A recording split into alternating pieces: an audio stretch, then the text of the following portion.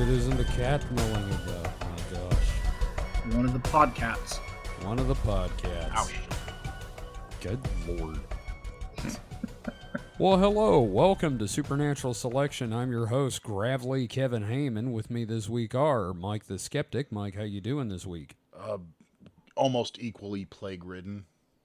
Awesome. This is what comes from, like, being within licking distance most of the time. Yeah, we live together, we work together, yeah, so we got, like, you know, the same diseases together. Yep, when we go to the bathroom, it's a double-decker. I go in the tank. Oh, no, God. I would shoot myself. I could not live with that level of sharing with you. Yeah. And just a heads up to the listeners, you're going to hear a lot of coughing. And we also have Mr. David Davis. David, how are you this week? Doing fairly well. It's like TV week for me because like a whole bunch of shows are back, but we'll talk about that in the distraction hole. We will. We'll climb down in the hole and talk about that. So, before we get started in the housekeeping department, first off, we do in fact have a YouTube channel, and I've been tagging the videos, so you can look up Supernatural Selection Podcast and find us on YouTube. We're close to caught up. We're actually in this year on episode videos, so... Hell yeah. Woohoo! That's exciting, and the videos have gotten better. You know, we've got like a little overlay thing going with the TVs, and like it's... As we introduce ourselves, the voice, you know, the pictures fade in, so that's happening right now if you're watching this on YouTube later. And, yeah, besides that, I want to invite everyone once again to join us on the Discord. Head to supernatpod.rocks and click on the Discord link at the top of the page or in the drop-down menu if you're on mobile. We've got a nice little community going there. We have a lot of fun. We talk about many subjects, and just our community is full of really cool folks. Right, guys? Mm-hmm. Yep. Yeah, I can tolerate them. Wow. Goddamn. No, wow. they're wonderful. They're all wonderful, and I love every single one of them. Yep. And lastly, don't forget you can advertise with us. We have space at the beginning, middle, and end of each show for adverts. So be sure to contact us. Use the contact form on our site. Again, supernatpod.rocks. And it is $2 a spot. So that's per episode. So pretty cheap. And we've got quite the reach at the moment, including on YouTube. So think about it, won't we? So, that being said, David, I believe you've got an interesting subject for us this week. Oh, I certainly hope so. So, this week I want to start looking at some scenarios about the revelation of alien life and lay out how we might see humanity respond to such a discovery. Here's a clue. Not well. Also, I feel like disclosure is like Santa Claus. A lot of people believe in him, and they're going to be really let down when it doesn't happen. Or turns out it's just a drunk guy in a red suit. Yep. So, you know, this was originally going to be a, like, episode that looked like 3 different scenarios ranked by plausibility. Mm-hmm. It's me scripting it, though, so it inevitably ballooned. Topic bloat. Yeah, so some of these scenarios are more plausible than others. Right. Specifically, I have 3 scenarios for now that we're going to cover based on their plausibility in a couple of episodes. Yes, it's me doing another multi-part episode, but I think the topic is worth it. Well, it's like, if it were to happen, it's the most important topic ever to happen to humanity. Yeah. So I'm going to go ahead and call this first scenario Crabs on Mars. That is the best David Bowie album. So I ended up doing a lot of reading on this, mostly journals and magazine articles. Mm-hmm. Haven't been able to afford many contemporary books on xenobiology and evolutionary theory. But I did my best to grab as many sources as I could. I ended up filtering them down a bit, and we'll mention the most relevant ones during the episode. I'm not going to have a big list here right at the top of like, well, I read this, this, and this. I mean, if I read something, you're going to hear about it, and I'm going to mention it. Yep, so, and there's hyperlinks in the show notes. And the thing is, like, every 10 things we read, there was, like, another 20 things in the background that we read that kind of helped shape what we're approaching, but it wasn't worth listing it. You know what I mean? Right. Like Yeah. that's just how this sort of process works. So yeah, as always, our sources are listed in the show notes. Right. So, you know, this crabs on Mars thing, like this is a bit of a joke on my part. We've joked around on the show before about the concept of carcinization. Now, what is carcinization for those that don't know? Is that where, you know, everybody turns into Johnny Carson? You are correct, sir. Or incorrect, I think. So, carcinization is a form of convergent evolution where crustaceans tend to evolve into crab-like forms. Even though they are not from the specific lineage of crabs, inevitably we see the crab form emerge in different Right. lineages. And before anyone says anything, I just want to throw out there, we know about the South Park joke. Crab people. Crab So- people. like with any like science thing on the internet, it's become a bit of a meme. A lot of it due to misunderstanding, with some people broadly thinking that everything could evolve into crabs. Right. And we've said for a long time that nature abhors a crab vacuum, or a crabium, if you will. Well, you know, when we start having the crab trees, then we really know we've hit the crab evolution peak. Yep. Crab Right, trees. no, it's just like, you know, we have, you know, even the fruit is crabs now with crab apples, so there you Everything's on the crab. go. So yeah, like just, Flying crabs. like a lot of the meme is like, you know, okay, like crabs keep emerging, obviously crabs are the perfect life form, we're going to be crabs one day. I'm okay with that, though. Yeah. So the thing is that crustaceans have evolved into crab-like lineages at least 3 times, maybe more. Right. And no, I'm not talking about like 5 species of crabs, more like 5 species evolving into crab-like forms. So again, this is just different families becoming crabs. you know, and it's bizarre, but I'd argue the crab body plan makes a lot of sense and is pretty successful. Right. You know, yeah, I mean, convergent evolution just kind of works like that, where the environment influences evolution in such a way that, like, specific traits and characteristics that increase the survivability of the species are bred and continue the lineage. So, like, a great example of, like, that convergent evolution here would be, like, bats and birds. Entirely separate lineages, but they've evolved similar transportation, and they go about it a bit differently. But regardless, well, they're flying animals. You know, with the birds, the way that their Right. fingers work, it's a completely different layout compared to like a bat. Yeah. Because if you look at the bat wing, it's It's a basically hand. just a hand. Yeah, Yeah. Really long, creepy fingers. Yep. yeah, it's cool as hell. Yeah. And in the end, though, the thing we got to realize is everything is either crabs or beetles when you boil it down. Yeah. I mean, everything on this planet, we're a planet of beetles. And we're not talking about like mammals all of a sudden, you know, becoming crustaceans. Cause Yeah. that's, Unless you're like Wayne Douglas Barlow. Yeah. With like Man After Man. And Oh, that yeah. sort of No, thing. yeah. Crab. Yes, absolutely. One of my favorite books. Yeah. but there's just Sorry, so Herman. many, whatchamacallit, bugs, things with exoskeletons. Yeah. Yeah, with like the if we were to like take phylum. the entire combined biomass of all the animal life on Earth, like complex animals like us and like dogs and cats and that sort of thing, Yeah, we would be multicellular only, life. yeah, we would be outnumbered by the sheer biomass of just arthropods, right? Yeah, that's what that's where I was looking Yeah. for. is Arthropods. Yeah, They not only that, just by named and discovered species, they are just way outrank, avians and mammals and basically vertebrates. All vertebrates are way outnumbered just by this sheer number of invertebrates. Right. yeah. Once they start working together, we're doomed. Yeah.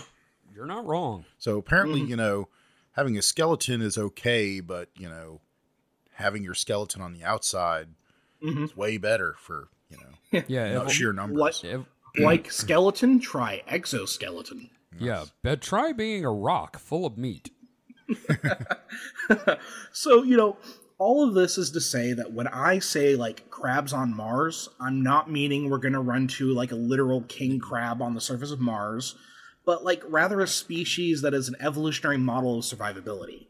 Right. Is a crab-like Yeah. entity. Crabbish. Yeah. Although I do kind of think that the crab form is probably more ubiquitous in the universe than we might consider. Just call it a hunch, I guess. Like, it just makes sense to me looking at, like, the amount of times that we see the crab-like form emerge, the absolute, like, dominance of the arthropod kingdom. It just makes sense that if we were to run into, like, an alien creature on another world, it would be like a crab to me. Motherfucker, I have seen Teenagers from Outer Space. I know what a Gargant is. All right, I know. That's our Mystery Science Theater reference for the episode. Yep. So getting into, like, the real topic here, say we discover life on Mars. Something shelled, maybe even like a recognizable arthropod. What the fuck happens then? Well, first off, there's going to be a new series on TLC called Deadliest Catch Mars. I would watch the hell out of that. You know what? I would too, to be honest. So obviously, like, all of my nerd rags have written about just this sort of thing. Like, all of, like, my favorite, like, websites and blogs have written about this idea of, like, oh, what if we find life on Mars and that sort of thing. Like, I had about 9 articles on this topic alone that I read, and you'll see the ones I used linked here in the notes. But one thing that we, as a species, tend to focus on in the search for life is, like, a focus on an intelligent species. Like, that's just kind of our priority, right? We tend to think, like, oh yeah, we want to find that little green man. But I'm going to quote from astronomy.com here. Quote, at the first Communication with Extraterrestrial Intelligence conference organized by Carl Sagan in 1971, Sagan reported to the public that it is, quote, not unlikely that there are civilizations in advance of our own elsewhere in the galaxy, and that we have means currently at our disposal to detect them. The radio searches Sagan championed for finding these advanced civilizations have scanned nearly 1,000 stars. However, they found no significant traces of intelligent life. Now, I'm just going to say the connotation of that is more terrifying to me than finding life. And there's a good reason Mike, for that, which we'll be getting into towards the end here. Right. Mike, you had something? I mean, David will probably get into it towards the end, like he said, but I don't know. It's I don't take that as, you know, such a detriment, because just the signal to noise ratio, trying to detect things at these distances, I mean, it would be like finding a needle in a haystack anyway. Mm-hmm. So the odds of there could be, like, you know, equivalent radio broadcasting life around all these other planets, and we probably wouldn't detect them even, you know, if we were looking for it. Not to mention the fact that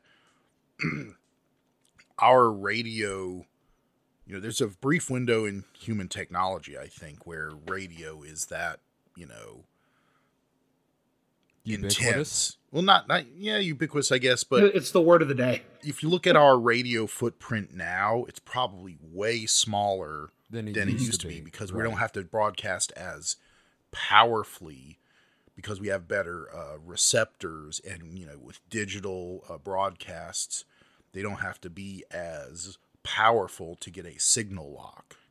Right. So our radio footprint in the galaxy is smaller than it used to be, just because we're not broadcasting. We don't have, you know, as many multi, you know, megawatt, 100 megawatt, gigawatt, you know, broadcasters anymore, just because it's not efficient and it's not necessary. Sure. Yeah. You know, it got me thinking, like, my cat is missing her collar right now. I cannot find it in my studio apartment. How the fuck am I going to find aliens in the entire universe? Okay, that's fair.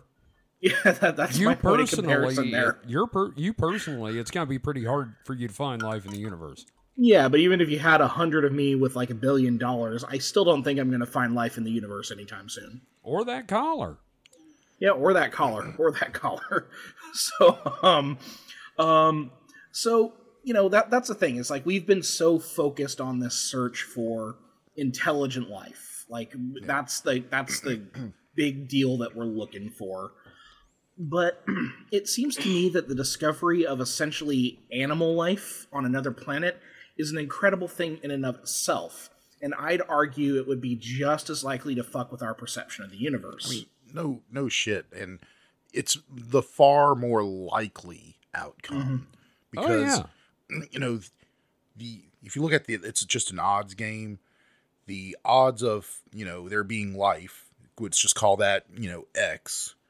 The odds of that life evolving into an intelligent state that can, harness and use the electromagnetic spectrum is X, plus whatever. So there's going to be a lot more just, non-intelligent or, not what we consider intelligent. I mean, animals are pretty intelligent. Yeah. Not technology advanced life forms than there are going to be, ones that harness technology.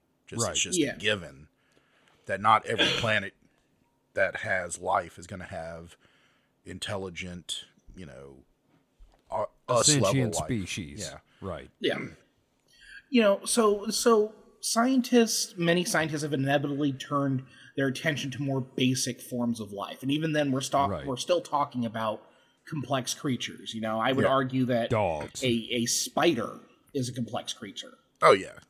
Sure. Multicellular life forms that has different types of tissues and, cells that make up organs is, complex life. Yeah. Right. So, most of our searches revolve around water as a trace point for life. And while based on our limited understanding of life, it is a pretty good instinct. Without water, it's hard to imagine life on Earth, though it isn't impossible. As we understand what life is currently, it is best generated through photosynthetic and catabolic mechanisms, which are inherently linked to liquid water. Right. Yeah, I mean, water is the universal solvent, and basically any chemistry that we do at any scale requires water.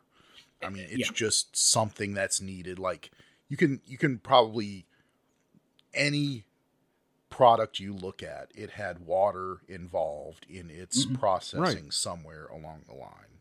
Well, and our hydro focus here is going to bite us in the ass later on in the episode. Oh, yeah. Right. So, but I'm just not going to get into the weeds here with the science. Take a biology class for that fascinating stuff. No, you can't make me. I would, but I don't want to go into massive debt for going to college. Hey, right. Well, maybe there's a master class or a YouTube video series or something. There you go. Try a crash course. Yeah, there you go. So that means as we hunt for life, we have gravitated towards cosmic bodies with signs of liquid water, and inevitably that puts Mars on the list. Right. Because the indication is that Mars had water at some point. Also, it's not Venus. Yeah. So we're all nerds here. Yep. We all know about those observations about Mars's surface and how they appear to have lines like canals, or canale, as used by 19th century astronomers like Angelo Secchi and Giovanni Schiaparelli. Now, Mike, have you heard about this, the canale phenomenon? Not given a name, but you talk. What is that? What is that? Describe it, and I'll say if I've heard it. It's where during the 19th century, people were observing Mars through telescopes, and they thought there were canals, shapes, and there were a lot of people that saw it, and I find that fascinating.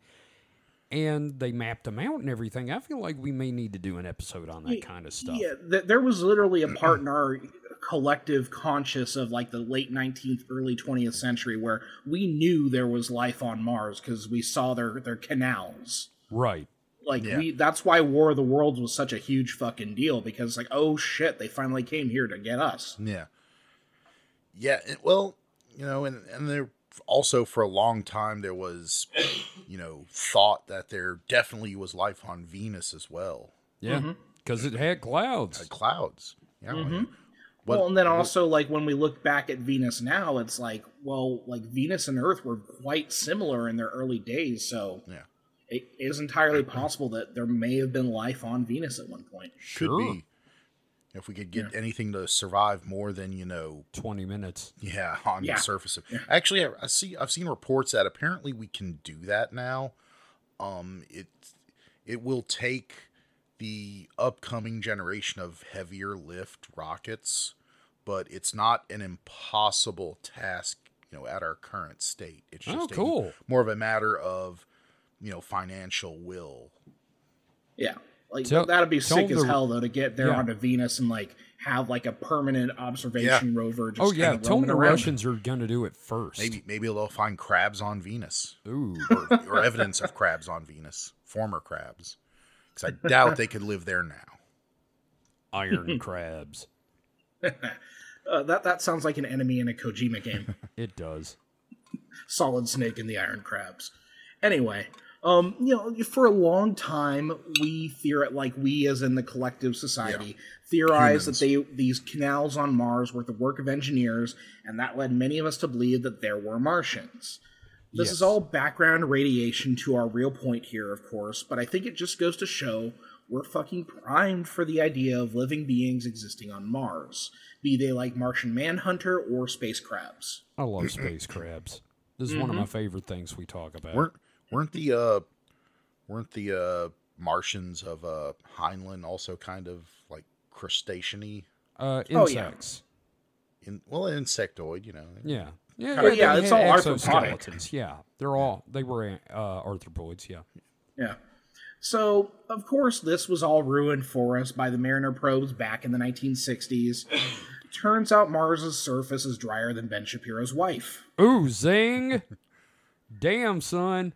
Yeah, so further, I'm just going to quote astronomy.com again. Quote, as new up-close data continued to stream in, astrobiologists reluctantly settled on the conclusion that Mars' surface conditions, with high levels of UV radiation, oxidizing percolates on the soil, and a deep chill that's persisted for billions of years, were incompatible with vegetative life as we understand it. Plus, without a thick protective atmosphere, any potential Martian life would be at great risk of some of the most powerful explosions in the cosmos. A gamma-ray burst bombarded the world with life-sterilizing ionizing radiation. Yeah, the thing about GBRs is when I first heard about it was in like high school, I think, on the Discovery Channel. And I think I had a week-long panic attack Oh at no, the dude! idea. I'm right there with you. Because atmospheres are pretty fucking important. Yeah. And when I was a kid, and I'm talking like second grade, and we're learning about because when I was in second grade, it was like prime the ozone layer sort of thing, right? Yeah. So Yeah. I was freaked the fuck out about this diminishing ozone layer because of shit like this. Yeah. So you both know why Mars' atmosphere is so thin, right? I'm going to get into that in a little bit, Okay. like one of the Dang it. reasons. I was going to say receding hairline, but okay, we'll wait for the actual science. Yeah, and then of course, Mike, if there's another part to it, I would love to hear that. But it does involve the possibility of life being the reason why Mars' atmosphere is so thin. Oh. Now, I was just going to talk about the magnetosphere, but okay. Oh yeah, I mean that's definitely part of it too. But so gamma ray bursts are pretty common. That's how you get a Hulk. If we look at them in the scale of space time, right? From that astronomy.com article, Raul Jimenez, professor of cosmology and theoretical physics at the University of Barcelona, or Barcelona. I was going to say you also mispronounce Jimenez. Barcelona. Mentions that every 500 million years or so, there's a good chance that a GRB blasts the ozone layer of Earth. And now I'm going to have another week-long panic attack. Thank you. Right? And 500 million years sounds like a lot of time, but we're talking about like deep scale geologic time here. That's like every hour. Yeah. Yeah, no, we're fucked eventually, I'm sure. Well, you just look at it as the sun is randomly firing bullets and, in a 360 degree thing. And we just happen to be in the wrong place, I guess I should say, at the wrong time. The sun is randomly like firing a microwave at us. It just holds the door open and just like has a dick move. So it's the microwave for a minute. So what you're saying is the sun is Hunter S. Thompson. Pretty much, yes. It's just randomly shooting off. And, one of these days, we might get in the way of that. Yep, Hunter S. Thompson. And we're everything in his house. Because it's doing this shit, pretty much all the I'd say all the time, but fairly frequently. It's just they're always, thankfully, not in our general direction. Yeah, I don't care. That and we have our ozone layer to protect us, our precious, precious ozone layer. That I want to kiss our ozone layer. Except for Australia, they're fucked. Oh man. So given Mars lacks an atmosphere as robust as the Earth's, the chances of surface life on Mars seem nil. Lack of surface water doesn't help, and the lack of surface water doesn't help the case of Martian crabs either. Right. But caves and layers of soil can hold some options, plus we should talk about ice. Vanilla? But, yeah, vanilla ice. But before that, let's take a quick break, shall we? All right. So everyone else, we're going to take a quick break. The rest of you, go ninja, go ninja, go. Dun, dun, dun, dun, dun, dun. See, the tss means it's not under pressure. Right.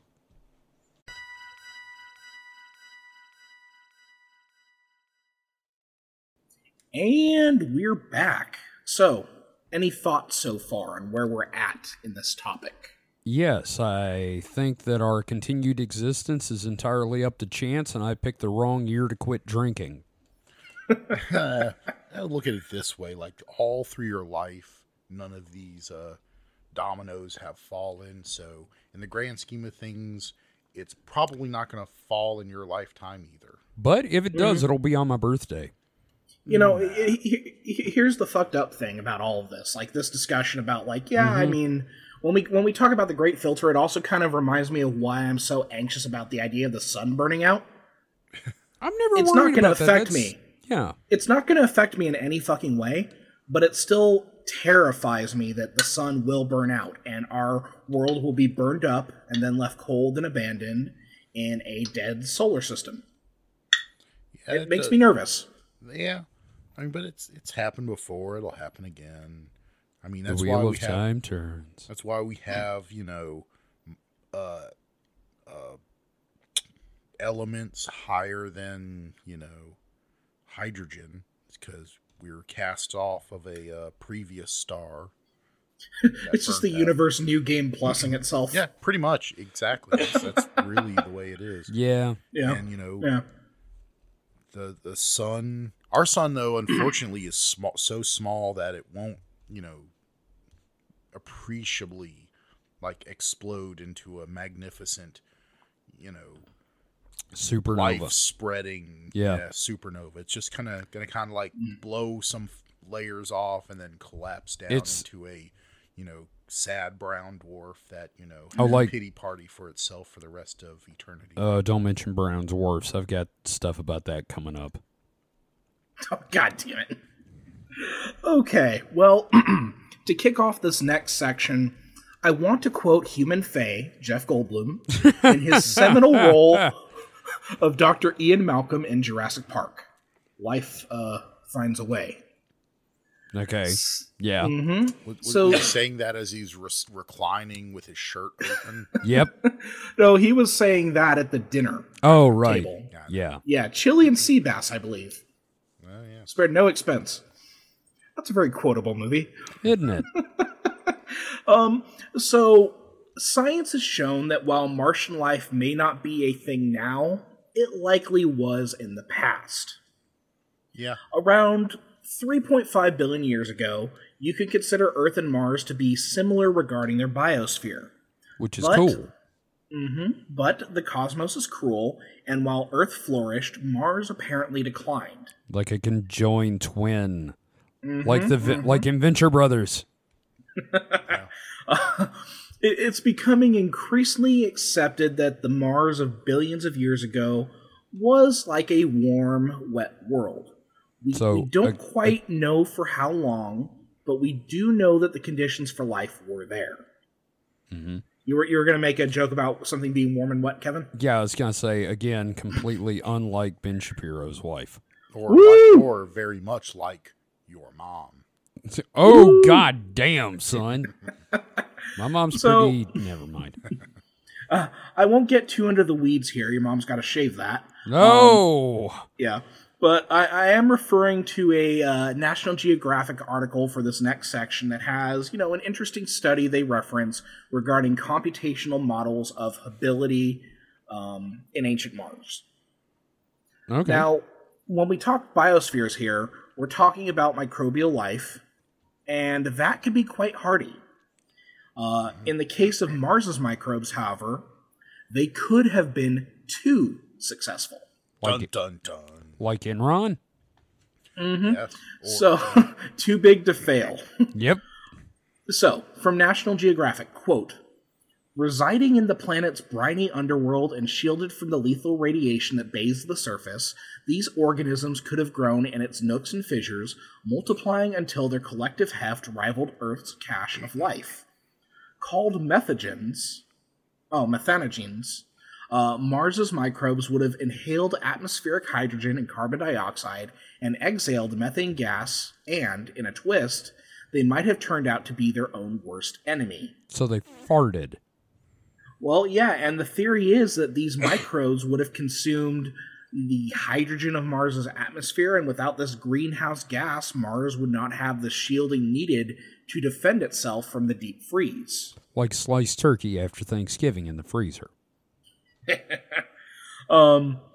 So more than likely, such life on Mars would have been short-lived on the cosmic scale, or, as evolutionary biologist Dr. Boris Soderay puts it, maybe extinction is the cosmic default of life in the universe. It's not the process of life appearing that is limiting, it's life maintaining itself that is limiting.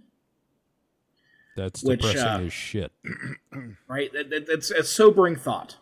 Now, Soderay is quick to clarify that while Mars's crust may have once been habitable, it does not guarantee the planet was ever inhabited. So it's like, chances are Right. there was a chance of life. We don't know for sure. It's not a guarantee. The conditions were primed for it. So I have a couple of issues with this. As far as this is my limited knowledge, like I'm not an expert. I'll preface it with this. Did you stay at a Holiday Inn Express last I night? could have. Okay. But from my understanding is that in atmospheric hydrogen is not really a thing. In it's what we consider to be close to standard temperatures and pressures. When gaseous hydrogen is very light, so. That's why we think of filled our- balloons with it. You think of our atmospheric composition. Hydrogen's lighter than helium. Helium is so light that we cannot get it from the atmosphere. You think about, all the helium we release. Well, all that helium actually just drifts all the way out into space because it's so light. It buoys above the atmosphere and just loses itself to space. So any helium we let loose in our atmosphere is never recoverable. Hydrogen is even lighter than that. So I cannot think of, and this is in Earth's gravity well. In Mars's gravity well, which is even lower, I can't see a scenario where hydrogen is being meaningfully held in a gaseous state. And it's always just going to, diffuse out into space because Mars is not gravitationally dense enough to hold on to it. Now, See, I'm not an expert either. Because all our hydrogen we have is locked into other molecules, water and things like that. Hydrogen just wants to fuck off into the nether. so again, we're not scienticians, so Like put it to you this way: us as an intelligent species cannot develop and create a storage solution for hydrogen that is 100% unpermeable. Everything we put hydrogen into gets the fuck out of it eventually. really Yeah, interesting. even if we chill it down to liquid hydrogen, it still has a permeability out of it. It's going to go away at some point. It boils off, and there's always going to be, you can't, if you have think about it, if you have a container full of liquid, there's always going to be some, gaseous space in there. It's not going to be completely full if you're using that liquid, right? So that gaseous space, some hydrogen is going to become gases. That gaseous hydrogen is going to migrate out of it. Even solid metal, the hydrogen will get out of it. Just slips between the molecular spaces and gets out, because hydrogen is such a small molecule. Interesting. It's not even a molecule; it's an atom. It's the smallest atom there is. It's the most basic. Believe it's one electron and one proton.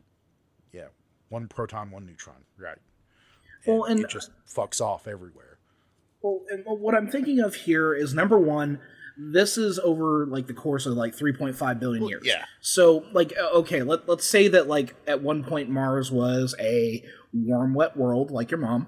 Yes. And there was, and then eventually the atmosphere kind of fucks off. Things get super cold. Everything goes into underground to the nooks and crannies.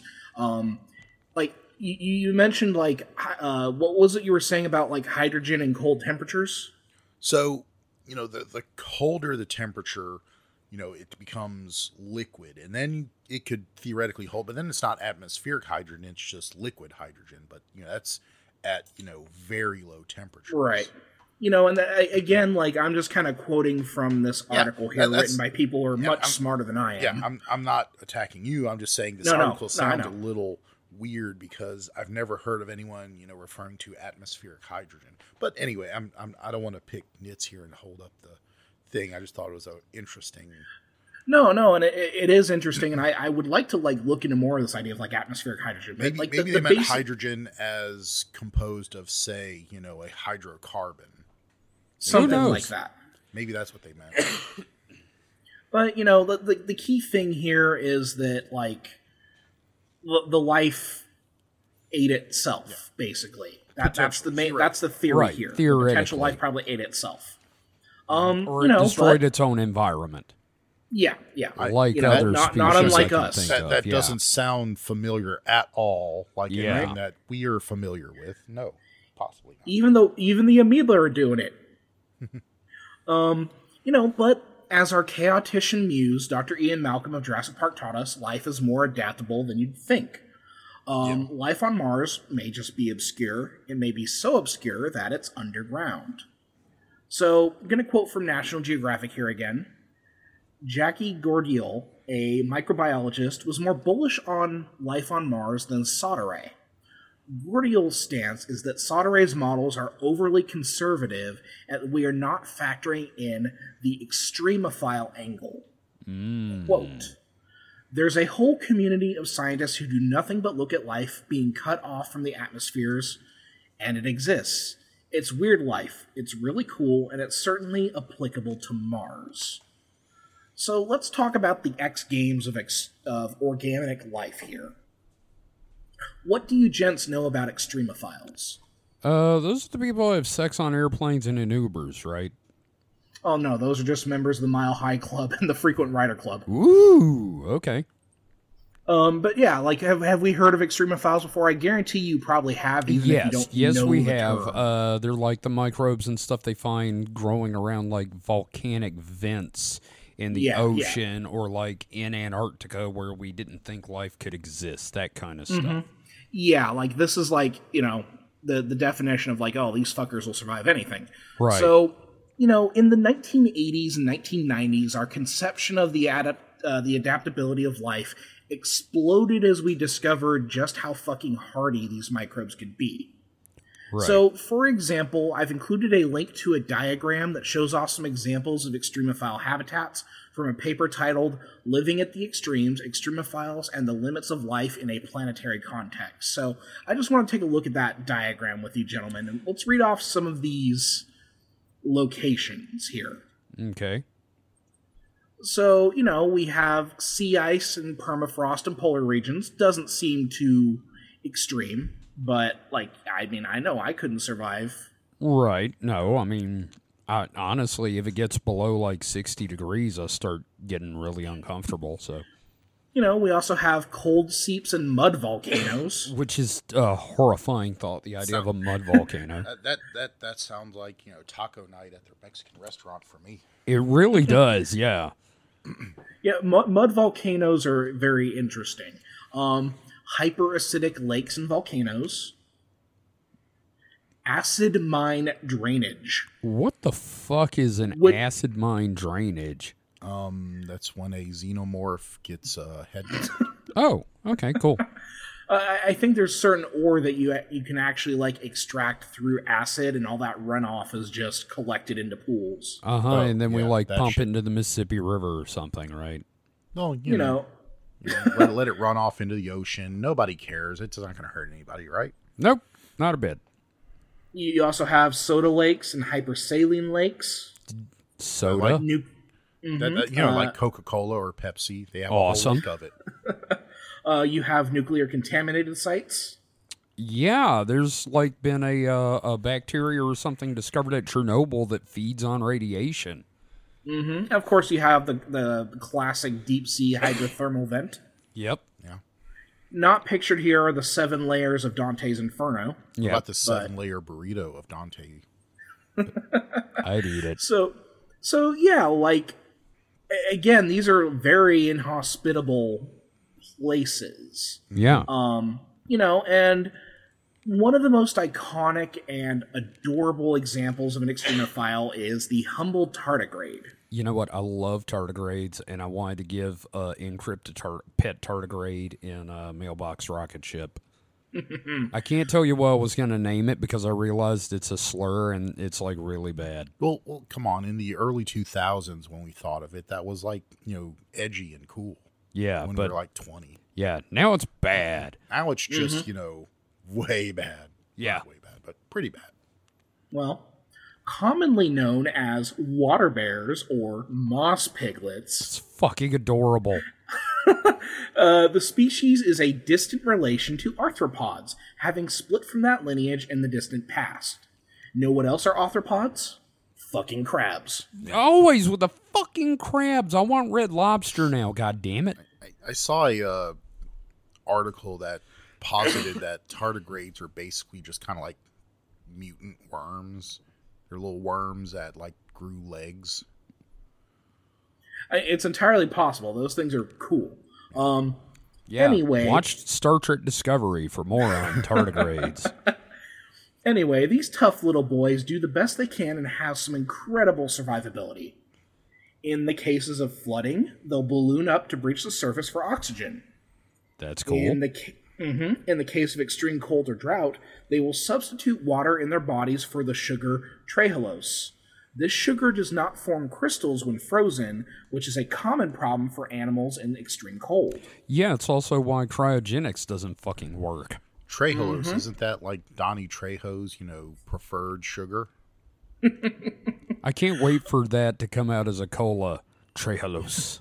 Yeah, Machete it sounds like kills. it's a daiquiri mixer. It does. No, So- it's not the sugar, it's just the water crystals that are a problem for, No, I know. Yeah, that's what we're talking about. It substitutes for the sugar. The sugar doesn't crystallize. Most animals dealing with extreme cold, the water crystallizes, and that's bad. Yes. So, tardigrades have been known to survive for over a century in museum samples. Jesus. And these cool little guys can also survive in the vacuum of space to a degree. God damn. Yeah, like they took tardigrades into space, and if they had UV shielding, they were fine. So that suddenly makes you think, well, what if you stuck a bunch of tardigrades and they hibernated in a rock? So I'm going to speak a little to NASA's sterilization techniques here. In that when we send things to other planets, we declare that area where the probe's landing is potentially contaminated, because NASA, even though they take their probes and they bake the fuck out of them and they clean them, as good as we possibly humanly can on the planet, and make them as sterile as anything can humanly be, and launch them, and they spend months to years in space, the vacuum of space, we still cannot 100% guarantee that it does not have a contaminant. Right. That when it lands on another planet, it will not, somehow, spread and can, throw off any future readings. And we're going to talk about that, I believe. Yeah, exactly. We're actually transitioning into that now. So good call, Mike. I'm glad you brought that up, Mike, because that's exactly what we're getting into here. The ability of extremophiles to persist in such circumstances, however, raises an important question. What if the life we could find on Mars is what we put there? Yeah. I mean, I think, I'll let you tell me when you're done with this thought, and I will expand upon what I think. No, of course. No, I'm looking forward to it. So the question of exploration and contamination is one we have grown more and more aware of in the centuries following the age of imperialism and that sort of thing. We've learned to stop giving blankets laced with smallpox to populations who never had contact with such a virus. And we tend to be more careful about invasive species, such as dogs, that likely contributed to the extinction of the dodo. Now, again, this is the dodo's fault for being so goddamn delicious, and I'm going to die on this hill. Until we clone the dodo and you get to have KFD. Yeah. Then I'll make up my mind. Here's the thing, but we only recently, within the past half century or so, really began to understand this concept of extremophiles. Right. So what I'm leading up to here is that if Mars had life recently, we may have already killed it. God damn. So, NASA's Viking mission from 1975 to 1983 consisted of a pair of probes that landed on Mars, first in July of 1976, and then the Viking 2 probe landing a couple of months later in August. Now, it's like a month later. Sorry about that. Yeah. The mission's goal was simple: to take photos of the Martian surface. Mm-hmm. Now, that's a hugely important mission. We still have those photos in textbooks and everything like that. They're still very impressive photos. Yeah, no, it was amazing when we were growing up. Mm-hmm. Yeah, it's another place out there in the universe. How weird is that? Yeah. Until we were adults, we didn't have better pictures of the surface of Mars. Yeah. Yeah. Now, decades removed from this achievement, we should begin to ask the question of whether we just War of the Worlds to native life on Mars. God damn it. From the debriefs write-up on this possibility, titled, "Did We Find and Then Accidentally Kill Alien Life on Mars? Rethinking the Viking Missions" by Tim McMillan. Shit.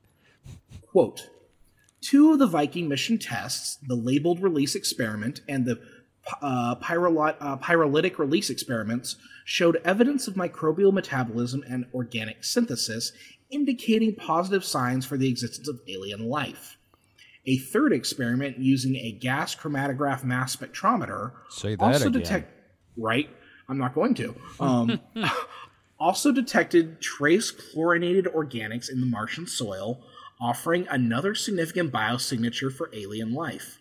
However, scientists eventually came to dismiss the positive results from the GCMS, concluding the compounds resulted from contamination from Earth-based cleaning agents. The problem is, with these tests, is that we probably drowned Martian life. God damn If it. Martian life had adapted to the dry conditions of the surface, then exposing them to water would be a bad thing. Specifically, quote, "What would happen if you poured water over these dry adapted microbes?" Dr. Dirk Schultz-Machuk questioned. "Might we overwhelm them? In technical terms, we would say that we were hyperhydrating them, but in simple terms, it would be more like drowning them. It would be as if an alien spaceship were to find you wandering half dead in the desert, and your would-be saviors decide, humans need water, let's put the human in the middle of the ocean to save it." Fuck. We done fucked up.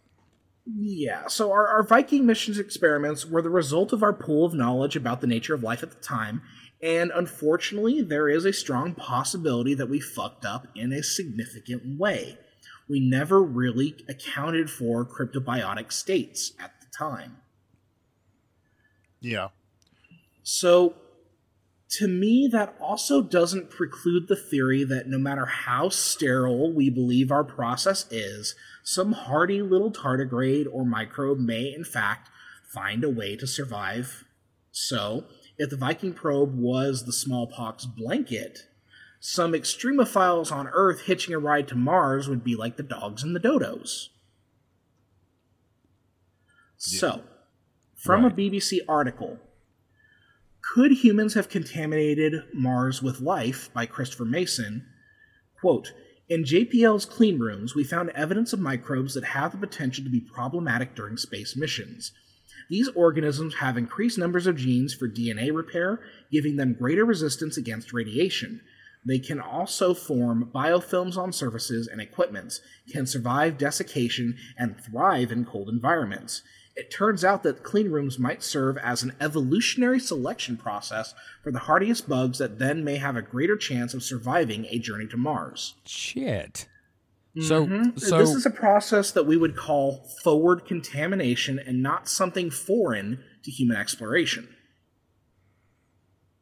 So, Yeah. thoughts so far? So, yeah. I should have tried to take a drink there. Yeah. It's heavy. It's a heavy thing to think about. I mean, it's not anything I haven't thought about before and wasn't bringing up before. It's just like I'm trying to think of a novel new thing to say. It's problematic, and it's such a unknowable. Like if we knew, if we knew we had contaminated it, we can control for that, but we don't know. So we can't really. Yeah. We don't know whether. We don't know if we did it or not. Yeah. I guess the good news is that, as far as these things go, we are not landing our probes so close together. So the odds of, say, a new probe finding contamination from another probe are low as long as it's far enough away, because they're not, we're talking like microbes. There could be wind blown, but not, and also I believe if we do like, if we can like get better samples of them, we can determine where they came from with what is it? I'm trying to remember the terminology for it. There's a way to determine where matter comes from, like due to its I'm blanking on it now, but due to its the thing where we do like carbon dating and stuff. It's ISO. It's a I know what you mean. I don't. Radioisotopes. Yeah, stuff like that. We can determine like if it's Earth or Mars and things like that. Yeah. So maybe we could figure that out, but I don't know. Well, oh yeah, go ahead. I was just going to say that there's never been a time that I can personally think of where humans exploring hasn't ended in death and devastation, and it's good to see our track record still stands. We gotta keep those numbers up, right? Yep. Right. Gotta murder. The thing is, like, we are learning from all of this, and of course, future missions are likely to be prepped with that idea in mind.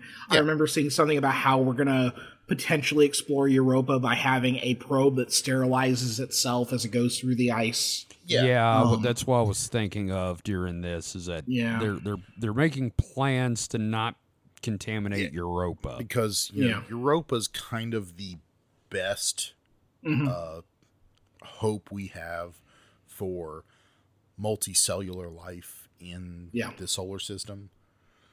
Like, because we know if we find anything on Mars, if it's still alive, it's more likely going to be microbes. Yeah. If we find anything still alive on Venus, it's more than likely going to be, single cell microorganisms. But Europa might have fish. Yeah, it could have not whales. I was going to say whales, but more likely fish, because whales would have to surface, and there's a big giant kilometer thick layer of ice, so they can't surface. I'm just going to throw something out there. Why not Zoidberg? Why not crabs? Why not crabs? Well, it could be Zoidberg? I would say if there is any life on Europa, It's there crabs. probably aren't fish. It could not be fish, but definitely crabs. Mm-hmm. Crab-like organisms. CLO, crab-like organisms. The Clo. Clo. So we are learning from this, but there is that possibility that we're like too late and we really fucked it up, and that's sad to me. And it introduces this ethical quandary of like, should we be allowed to go to these places? God if said we run the can. risk of. Well, it would make no landings on Europa at least. Yeah. Yeah, but You know- but you know what I mean. Yeah, it does remind me of the end of 2010, the year we make contact. Yes. Yeah. All was the these reference I was worlds going are for. yours. Yeah. But it is like a huge ethical question to me about like, we know that this sort of thing can happen. We have a history of it, and we've discovered that we have microscopic organisms that can survive. Like, I don't want to say practically anything, but I mean practically anything. Yeah. Like, so what is our complicity in maintaining life where we find it? Guys, I know what the problem is. We just wash our hands. Yeah. I mean, You just wash your fucking hands and then launch it. So I would say that, we are obviously better now at it than we were 50 years ago. Sure. And I'm sure we will continue that streak. So I'm sure at some point in the future, we can at least, we can't guarantee no contamination, but we can at least, mostly Minimize. account for it. Maybe, we can like, before a probe goes out, we can scan it and say, oh, well, it has these, cyanobacteria and stuff. Yeah. And so therefore, if we find these on wherever we send it, we know to discount that. Yeah, it's this idea of like reasonable assurances. Like Yeah. you can justify it by having these reasonable assurances. And I don't think there's kind of a moral imperative to keep these places clean, except for the, contamination of data. Because let's face it, these kind of dead worlds, unless, except for the crabs on Europa, Mars is kind of a dead world. It has no real hope of being better than it is now. So I don't think there's much of a imperative to preserve it as it is. That seems kind of like bad to say out loud. Yeah, But no, I Kind of I like, get what you're going for. There's a spectrum of this not stuff. imminent domain, but something like that, kind of like imperialistic sounding. But I mean, one day we may have colonies on Mars. I doubt it. It would be better to have colonies in Antarctica than on Mars. As much as I hate to say it, I love space, but Mars is kind of bad. Yeah, Yeah. yeah. It's harder to live on Mars than it is to live on Antarctica. Like it's harder to live on Mars than it would be to live on the Moon. I would say. That too, yeah, Yeah. further. Yeah, like so, it's interesting. Like this has been an interesting subject so far for me because like it gives me a lot to think about. But what we're gonna do now, we're gonna take a quick break before we move into our final topic of what the hell happens if we find what we're looking for. Well, that U2 song's fucked. All right, we'll be right back.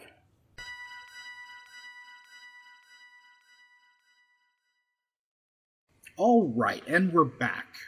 So let's just lay out a scenario here. Sure.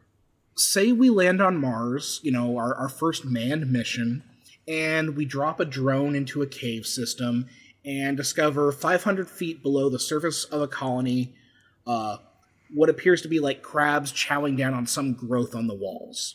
What does that mean for us? Food source. I mean,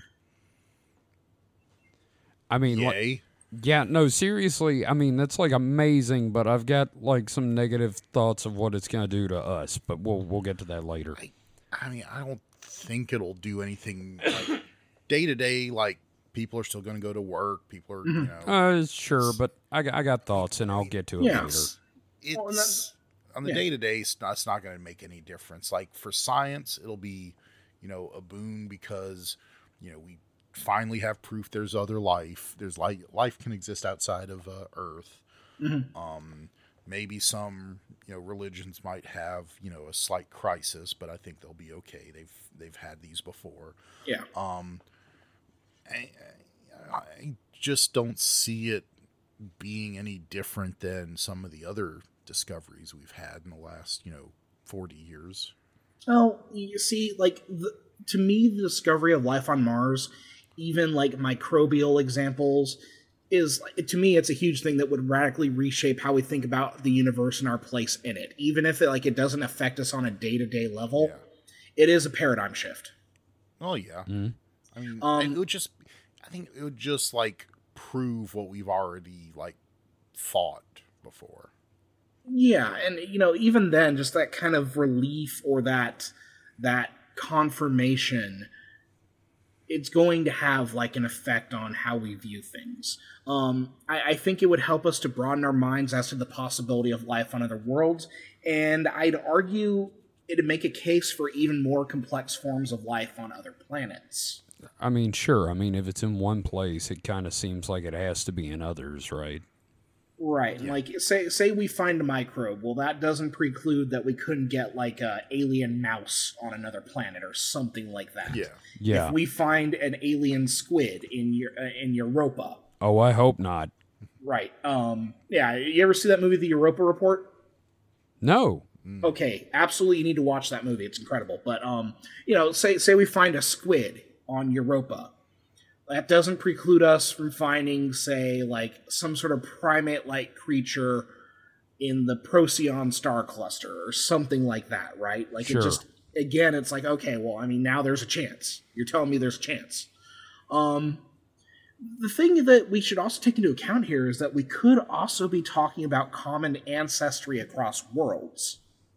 Transpermia. Yeah. Mm-hmm. So the discovery of two fonts of life in a single solar system would be radical.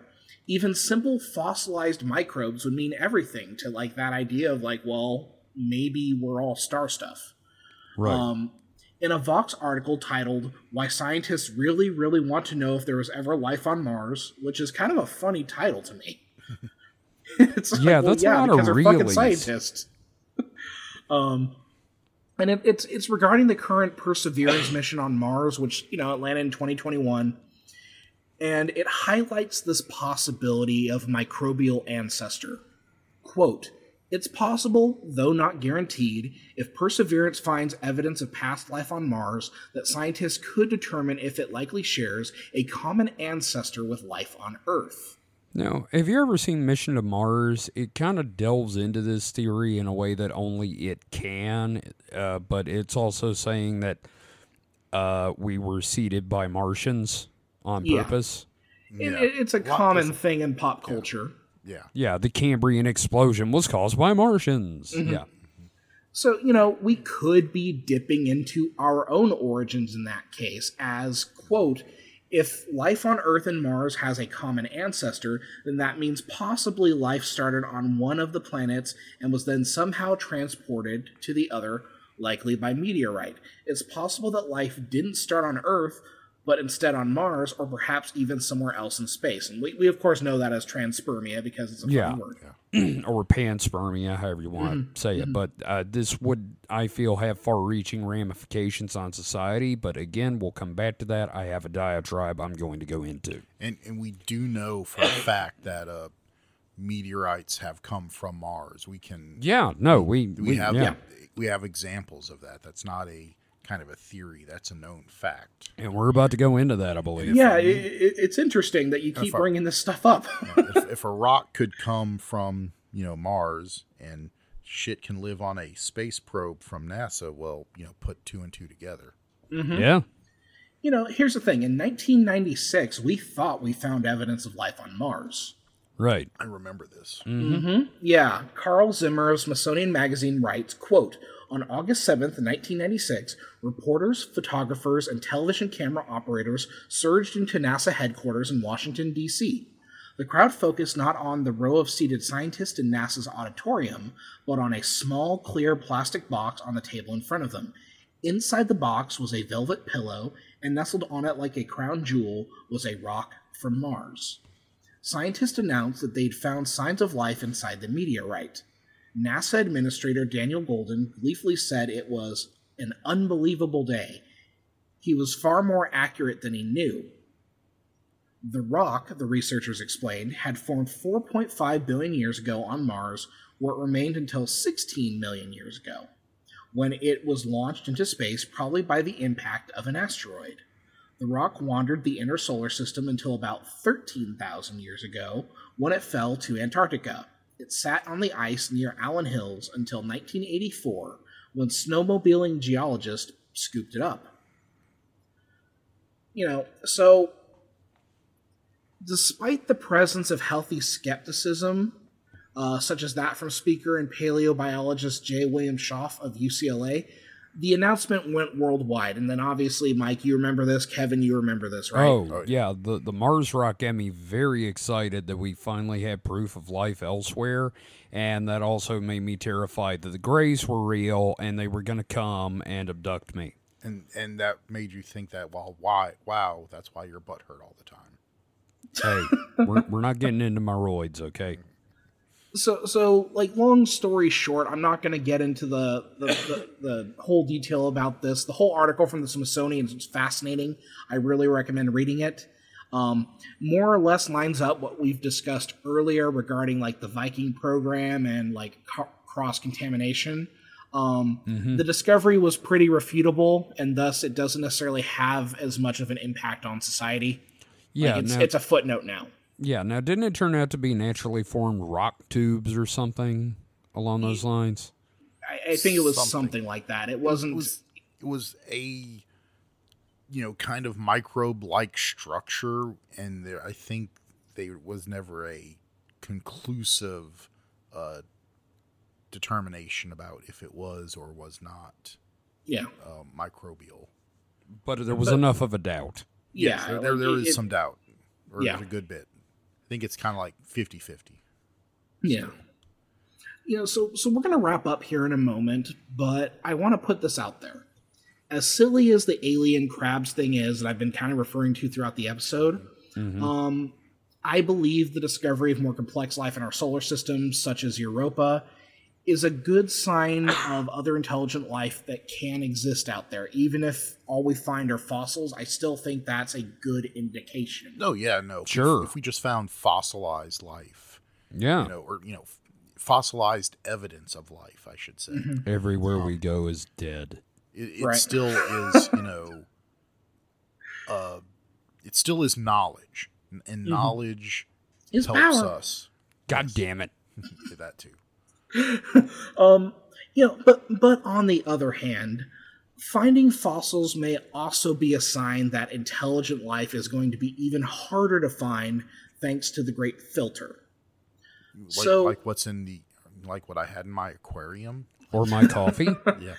It's a metaphor for a reason. Yes.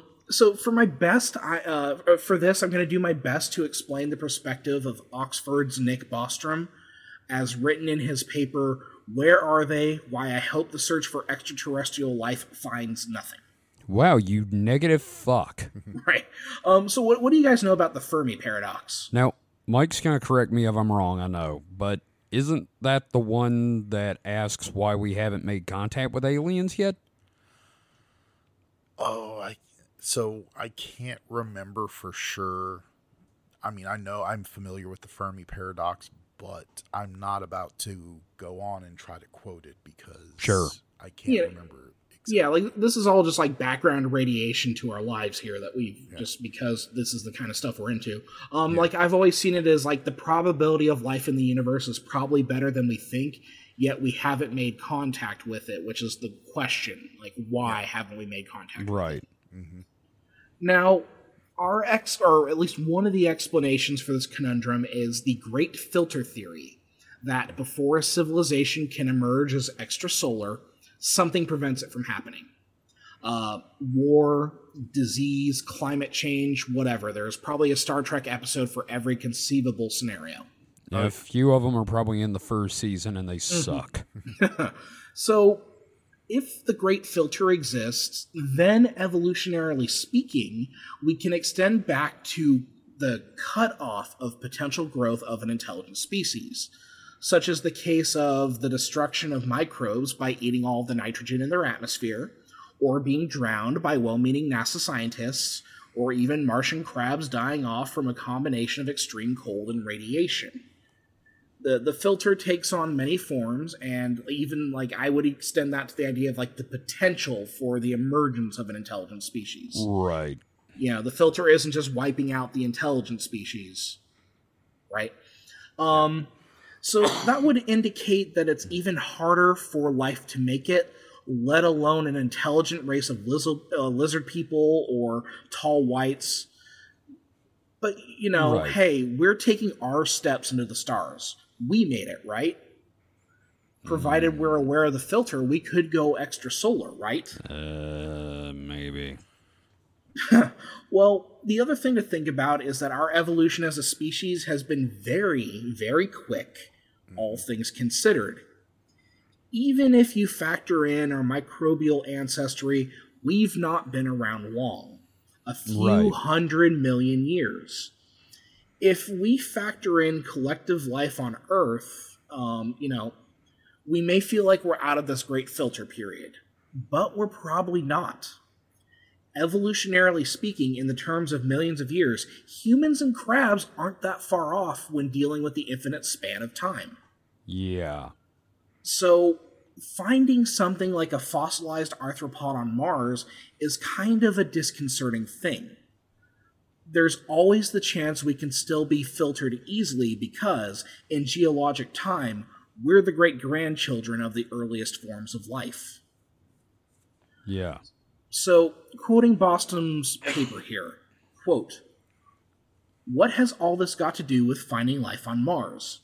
Consider the implications of discovering that life had evolved independently on Mars or some other planet in our solar system. That discovery would suggest that the emergence of life is not a very improbable event.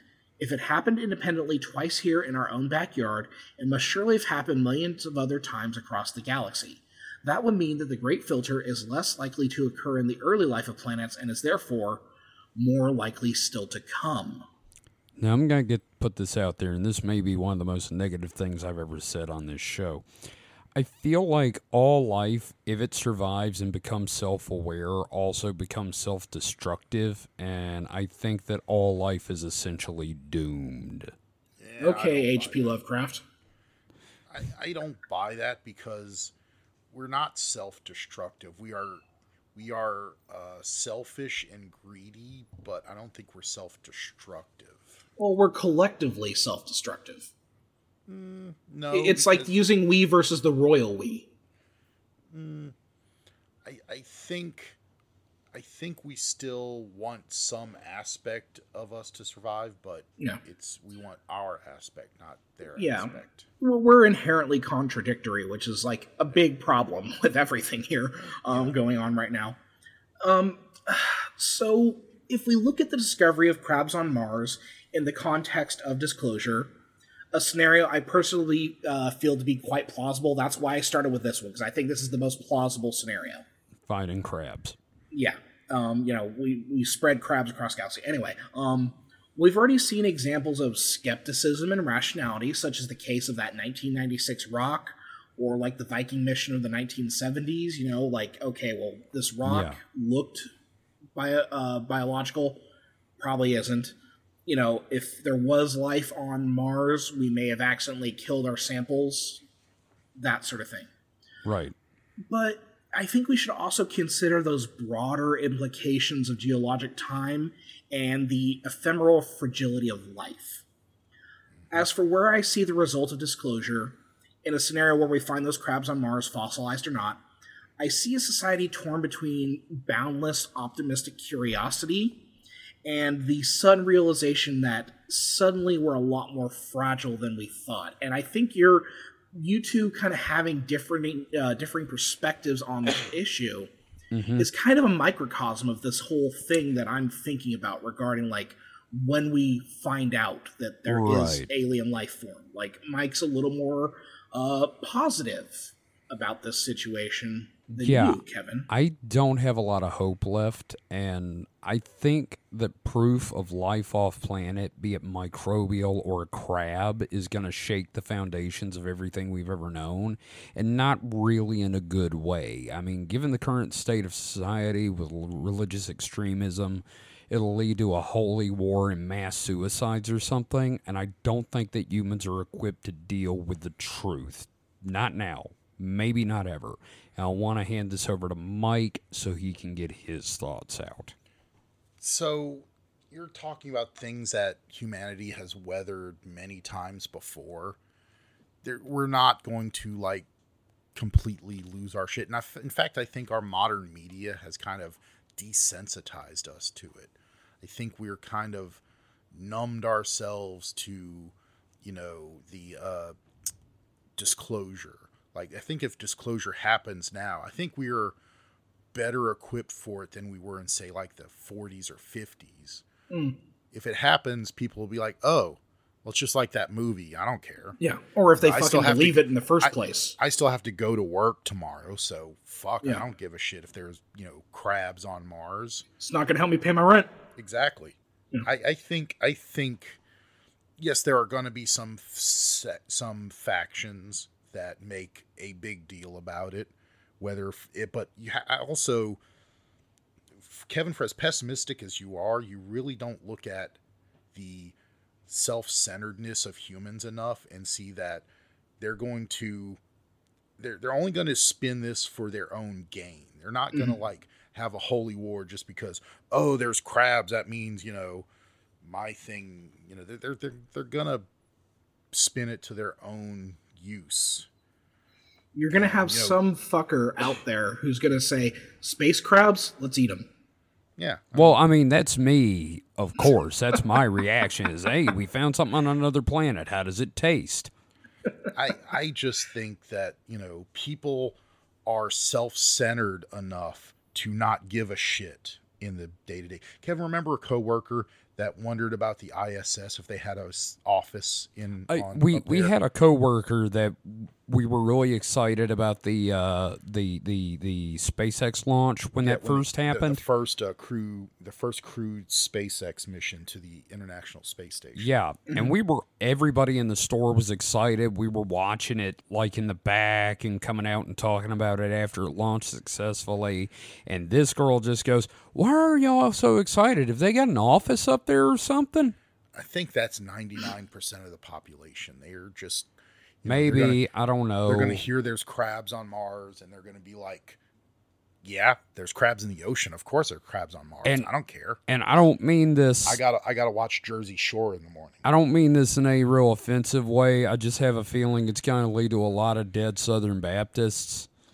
I mean, I think there's going to be I'm not going to say it's going to have no ramifications. Yes, you're going to have the Heaven's Gate, 2.0, that, when they find out there's life out there, they're going to just like do something stupid. But I think in the grand scheme of things, it's going to be another blip. Well, maybe, but I don't know. I don't necessarily know a blip. I think that there is going to be, because we are talking about like for the day-to-day person. Look, like it's going to be interesting, but it's not going to be revolutionary. But on a societal basis, on a scientific basis, on our understanding of our role in the universe. Oh yeah, I scientifically no, it's great, but I think there have been bigger societal bombshells that have been dropped on us that we have weathered and come out the other side, if not smelling like roses, at least, with the bare minimum of shit stuck to our shoes. Well, yeah, but the thing is, like, those things that we've weathered, they still had that, like, impact on us. I'm not like, saying that's going to have no impact. The splitting of the atom, for example. I'm just saying that they're not going to be society ending, Yeah. existential problems for us. They're Well, going to be more of, things that we have to deal with and then get on with shit. can we agree that the Mormons will be there to hand out copies of the Book of Mormon? Of course. Yeah, no, exactly. The thing is, like, I see validity in what you both are saying, and I think it's somewhere in the middle where, are we going to have, like, cults? Are we going to have crab cults? Probably. So, I already started one. It's Are called people the are going to be coming to your Crustaceanists. liquor store just to just do their daily thing? Yeah, totally. Are people like us going to be like freaking out like, oh my god, it's finally happening? Like, yeah, of course. That's the thing about like a paradigm shift, though, is it doesn't have to be like immediately shattering. Yeah, no, it's and so this makes me also think of the only, and I mean, I'm going to stress here, the only quote from Ronald Reagan that I ever agreed with was he once Give me said, the jelly beans? No, he once said that the only thing that'll bring the world together as a population would be an extraterrestrial threat. The fact that he said it like 3 times makes a lot of conspiracy Well, theorists. number wonder. one, his brain was mush, so like of course he had to repeat himself 3 times. Oh yeah, but I mean I kind of agree with that. That Yeah. we would need an external force to actually. This sounds like the end of Watchmen. Yeah. It sounds like the U.S. government is going to start photoshopping guns into the hands of the crabs. Yep, Tell us to go to war. that's it. Gotta nuke the crabs of Mars. Gotta nuke them Mars before they nuke crabs. us. Holy They've shit. developed desert eagles. God, that'd be the first thing, wouldn't it? They just start like photoshopping like guns in the hands or the claws of the crabs. Yep, that's it. But Raytheon's gotta get paid. yeah, if y'all ever wonder what's wrong with me, the fact that this stuff is what percolates in my brain all the time with the whole, no, society's fucked if we ever find aliens. That's what's wrong with me. Yeah. Yeah. Oh yeah, no, there's plenty wrong with you, and that's one of them. Yep. Yeah.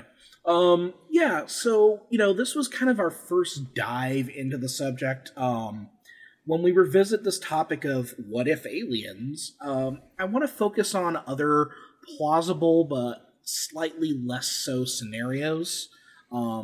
So one example is the event of we receive a signal from an alien species.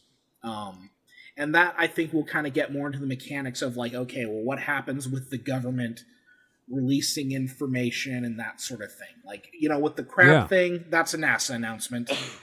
Right. Not as high security, I would imagine. Yeah, that's definitely if they found it, they'll probably say something about it. But yeah, a signal maybe a little more controlled of a exposure. When we do find extraterrestrial crabs and the headlines read Mars has crabs, there's going to be a lot of jokes about shampoo. Maybe that's what we should. We should each, we should write out our thoughts on what if we had a signal, what humanity would do. Yeah, that's a great idea. We should write that out for the next one. Yeah. So that's definitely an approach we'll take, and of course, like I will have research about like, okay, well, what plans does the government actually have, and that sort of thing. It involves nukes. Yeah, nukes no matter what.